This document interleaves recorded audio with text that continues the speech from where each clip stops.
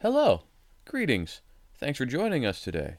We hope that you're doing well, and we're really glad you have an interest in spiritual matters. My name's Ethan, and I work with the Venice Church of Christ. We're disciples making disciples in Los Angeles. Luke records for us in chapter 10 of his gospel, beginning in verse 38, the following. Now, as they went on their way, Jesus entered a village, and a woman named Martha welcomed him into her house. And she had a sister called Mary, who sat at the Lord's feet and listened to his teaching. But Martha was distracted with much serving. And she went up to him and said, Lord, do you not care that my sister has left me to serve alone? Tell her then to help me. But the Lord answered her, Martha, Martha, you are anxious and troubled about many things, but one thing is necessary. Mary has chosen the good portion, which will not be taken away from her. Now, Luke records this incident in between kind of two contextual markers. In Luke chapter 9 and verse 51, Peter has already confessed that Jesus is the Christ. Jesus has already been transfigured at this point.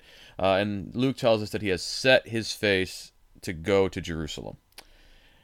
But it's only Luke 17 and verse 11 that Luke reports that Jesus is actually on the path to Jerusalem, passing along the Galilee-Samaria border. So why would he bother even mentioning in chapter 9 that he set his face to go to Jerusalem? Well, he's trying to show that all of what we're seeing here, from chapter 9:51 through chapter 17 and verse 11, is Jesus is mentally on the road to Jerusalem. He's already heading there, so everything that we're reading about what he is saying, what he is doing, is to be understood in terms of this final consummation when he will die and be raised again. And so after he set his face to go to Jerusalem, Jesus refused to bring fire upon Samaritans who had rejected him. But he dismissed 3 who would follow him, but not wholeheartedly, at the end of chapter 9. In the beginning of chapter 10, he sent out the 72 to towns before he arrived there, and they were to provide exhortations and warnings. And he proclaimed woes on these Galilean cities that had seen great works, yet had not repented. The 72 return, and they're very excited because they have authority over demons. Jesus validated they had received authority from him, but they should rather rejoice that their names are written in heaven. Jesus then thanked his Father for hiding things from the wise and revealing them to babies. He encouraged the disciples because they saw things that a lot of wise men and kings had wanted to see. And then, just before this incident that we're discussing, the lawyer put Jesus to a test about the commandments of life, to love God and to love one's neighbor as oneself. He wanted to justify himself, asking who his neighbor was. And that's when Jesus set forth the parable of the Good Samaritan and confounded the lawyer's chauvinism and displayed Jesus' concern that his followers should do good to all people. And it's after these things were told that Jesus entered a village and stayed at the house of Martha and Mary, leading to this narrative that we're discussing today in verses 38 through 42.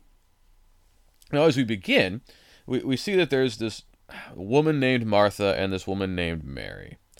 And if we just went on Luke's account, we wouldn't know any better. We would just think that these are just random people that Jesus is staying with. But they're most likely the same Martha and Mary who are the sisters of Lazarus in John 11 and chapter 12. And if it's the case, which seems most likely, we need to keep the John 11 and 12 narratives in mind. We can see in those narratives that Jesus has a very deep friendship with Martha, Mary, and Lazarus, far more profound than with most. And this might explain how Martha grew exasperated with Jesus and was willing to say, do you not care that my sister has left me alone to do all the serving? Which most of us, believing Jesus is the Lord, would probably not have the confidence to say to Jesus, right? Martha is serving. And it's very easy to kind of create a caricature of Martha. But in John 11, Martha proves herself to be no slouch when it comes to faith and understanding. She has great faith, and she understands Jesus and the resurrection. In fact, in John 11, 21 through 27, it's in the words of Martha that we have the most robust declaration of what Israelites were expecting in terms of the resurrection. Oh yeah, I know he'll be raised on the final day. This expectation of a resurrection, which was prevalent at the time, but isn't normally voiced, but is voiced from of all people, Martha, demonstrating the kind of believer in God that she is and a believer in Jesus that she is. So these are very close friends. That's the expectation that we should have. And so Martha and Mary have extended hospitality to Jesus and the apostles. And Martha is very busy with preparations. We would imagine with serving, so probably food, maybe other things that need to be done. And Mary is sitting at Jesus' feet, listening to his instruction. Martha has a lot of work to do, and she's very understandably exasperated. She asks Jesus if he sees how she's working without assistance, and wants Jesus to tell Mary to help her. Now, in the ancient world, we can see, for instance, in Genesis 18, that men may have welcomed people to display hospitality. We can see that maybe they'll do something here or there, but the real work of food and other preparations is left to the women and whatever slaves were around. The three men coming to Abraham welcomes in, and then he expects Sarah to provide most of the food, and his servants to prepare the animals. And so Martha is not being unreasonable. We don't know if the apostles are with him. We kind of assume they are. So making preparation for at least 15, if not more, is a lot of work for Martha to handle. And Jesus and others are going to want to be fed. They're going to want to have provisions. And so we shouldn't beat up on Martha too much. But we should also marvel at what Jesus is allowing Mary to do. To sit at the feet is an idiom for gaining wisdom and instruction. This is what you'd sit at the feet of a rabbi. And of course, Jesus is being seen here as a great rabbi. And at the time, women were generally prohibited from doing so. And so that Jesus even allows Mary to sit at his feet, let alone to welcome her to do so, is truly extraordinary for the time. And something upon which we're going to comment a little bit more later. So this is the situation. So then, Martha has made a request, and Jesus gently chides her. She is anxious and troubled about many things. That she's flustered about the food preparation or whatnot, but only one thing proves necessary, and Mary has chosen the good part, and it will not be taken from her. It's very important to note here that Jesus is not invalidating Martha's concerns, but he contextualizes them. He says, okay, yes, they need to be done, but they're not as necessary as the one thing, which is to sit at the Lord's feet, listen to his teaching, to consume the word that proceeds from the mouth of God. Deuteronomy 3, John 6, 32-58 will go along with that. And so Mary is devoting herself to the thing of greatest importance. And notice it will not be taken from her. She has the right to be there, and her desire and interest to sit at Jesus' feet is right, good, and in fact exemplary. We're still talking about it. And so Jesus is commending Mary's desire to sit at his feet and to learn of God. So what are we to take from this? What are we to learn from this little story that Luke has told us? The core message in his interaction with Martha and Mary is the value of what's called the good part, although contextually probably the better part. Good portion, better portion. The better part here is held in tension and contrast with the things that have caused Martha trouble and anxiety, which would be the pressures of daily existence. And in this regard, Matthew 6, 25-34 is instructive. The idea that our concern is not supposed to be with what we shall eat or what we shall drink or what we shall put on, but to seek first the kingdom of God and his righteousness, and all these things will be added to us. Well, we really do too well to focus here on the idea of sitting at Jesus' feet as the better part. And better. Because so often when we discuss things in faith and life, we reduce everything to a binary. Well, there's good and evil. There's righteous or sinful. And there are certainly matters of righteousness and sin, like the works of the flesh versus the fruit of the Spirit in Galatians 5:19-24. But not everything falls into this category. Not everything is this strict binary of this is good and this is bad. Preparing food, serving people, showing hospitality, these things that Martha was doing and what were making her frustrated and flustered were good things. These are the type of things that Jesus commends in Matthew 25, 31-46. Peter encourages Christians to be hospitable in 1 Peter 4 and verse 9. But to sit at Jesus' feet was a better thing. A greater good versus a lesser good. Yes, we can be tempted away from righteousness to commit sin. But we can also be tempted to be so consumed with lesser goods in life that we miss out on the greater good. It's not good enough for something to be good or righteous. We also must need to make sure that we've not compromised or sacrificed the better part because we've been consumed with lesser goods, the lesser things. And then that leads us to really talk about our priorities. Because everybody has 24 hours a day, 365 days a year. The only question is, how are we going to allocate that time? And that means, what are we establishing as our priorities? And whatever we may profess about being dedicated to the better part versus that which causes anxiety and trouble. And we all know what the right answer should be. The proof is not in what we profess. The proof is in what we actually do, what we prioritize, what is demonstrated by what we do when it comes to our priorities. Because what we prioritize proves often what we idolize, for better or for worse. And to this end, we need to really ruthlessly cut through the justifications and rationalizations regarding our priorities. If you tell somebody, look, I'm just too busy, that means I have other priorities. Oh, I can't afford that. Normally means I have other financial priorities. Certainly, if you look at a $35 million house or something, I can't afford it is a literally true statement. But when it comes to a lot of the things we're confronted with in life, it's just because we have other priorities. I would be there, but I have this or that going on means this or that is more important to me. And look, those statements aren't always a bad thing. I can't afford buying this thing for me I don't really need because I'm going to help others in need is a demonstration of healthy priorities. I am too busy to spend time in something frivolous because I need to spend my time with God is completely commendable. The problem is not that we have certain things that are better priorities than others. The challenge is that the things that we end up rationalizing are not really the things we should be prioritizing. And yeah, there are things we need to do that do seem mundane and banal. We need to work. We need to sleep. We need to associate with people. Ephesians 5 and 6, 1 Timothy 5:8. So yeah, we're going to have a lot of our time dedicated to basic functions in life. 40 to 60 hour work week. We should be dedicating 8 hours of sleep a night, right? That would be itself almost 60 hours a week. We should have some time to eat. Most of our time is going to be consumed with these things.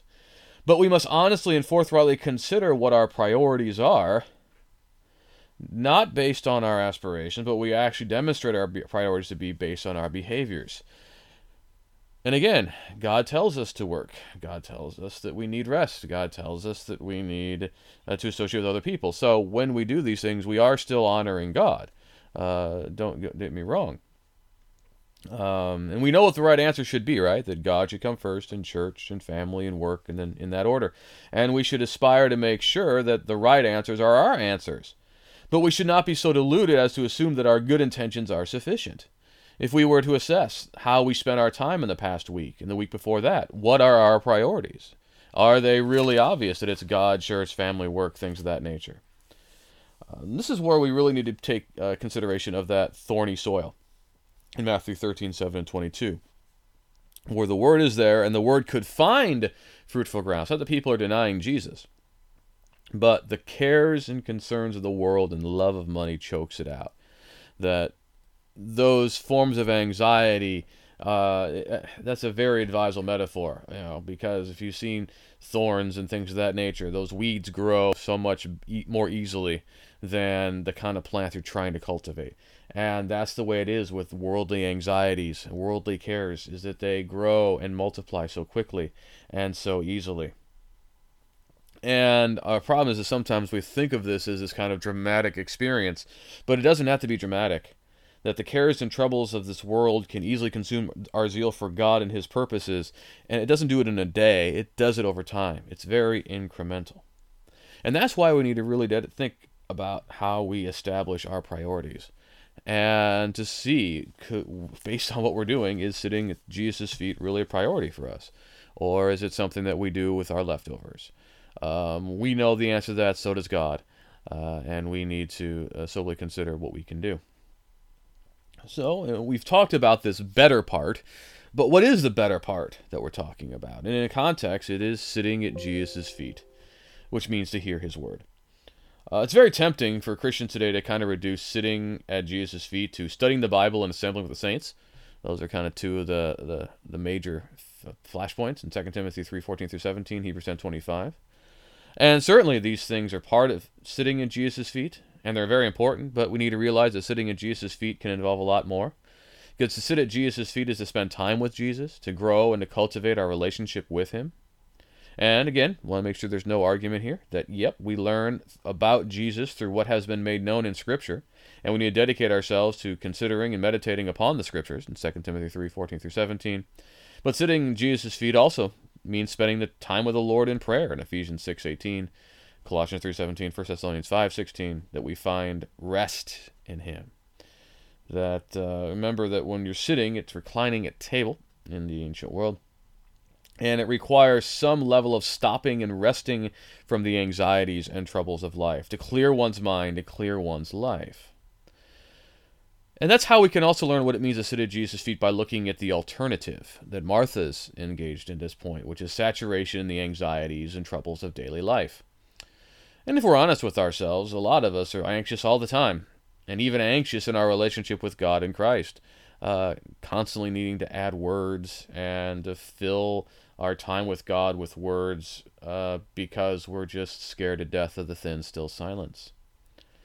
I mean, how many of us can really feel comfortable just sitting at Jesus' feet, to listen without speaking, to meditate without distractions, to focus single-mindedly on the Lord and his purposes without 1,000 other issues, challenges, deadlines, and things filling the mind? I know I struggle with it. I think, honestly, most of us would say the same. How many of us prioritize that time of rest and prayer in Jesus? Because it's not going to be prioritized for us. And we can find 1,000 reasons and justifications for not doing so. But they're all going to involve, at best, the lesser goods. The demands of work, parents, spouses, children, friends, society, even church. You can get so busy in church that you forget about Jesus. And the world's ideology doesn't help us, where we've kind of imbibed this idea that if we're not productive, we're not valuable. And that any time that is not spent doing something is a waste of time. Even though we deep down need that time of rest and refreshment by sitting at Jesus' feet.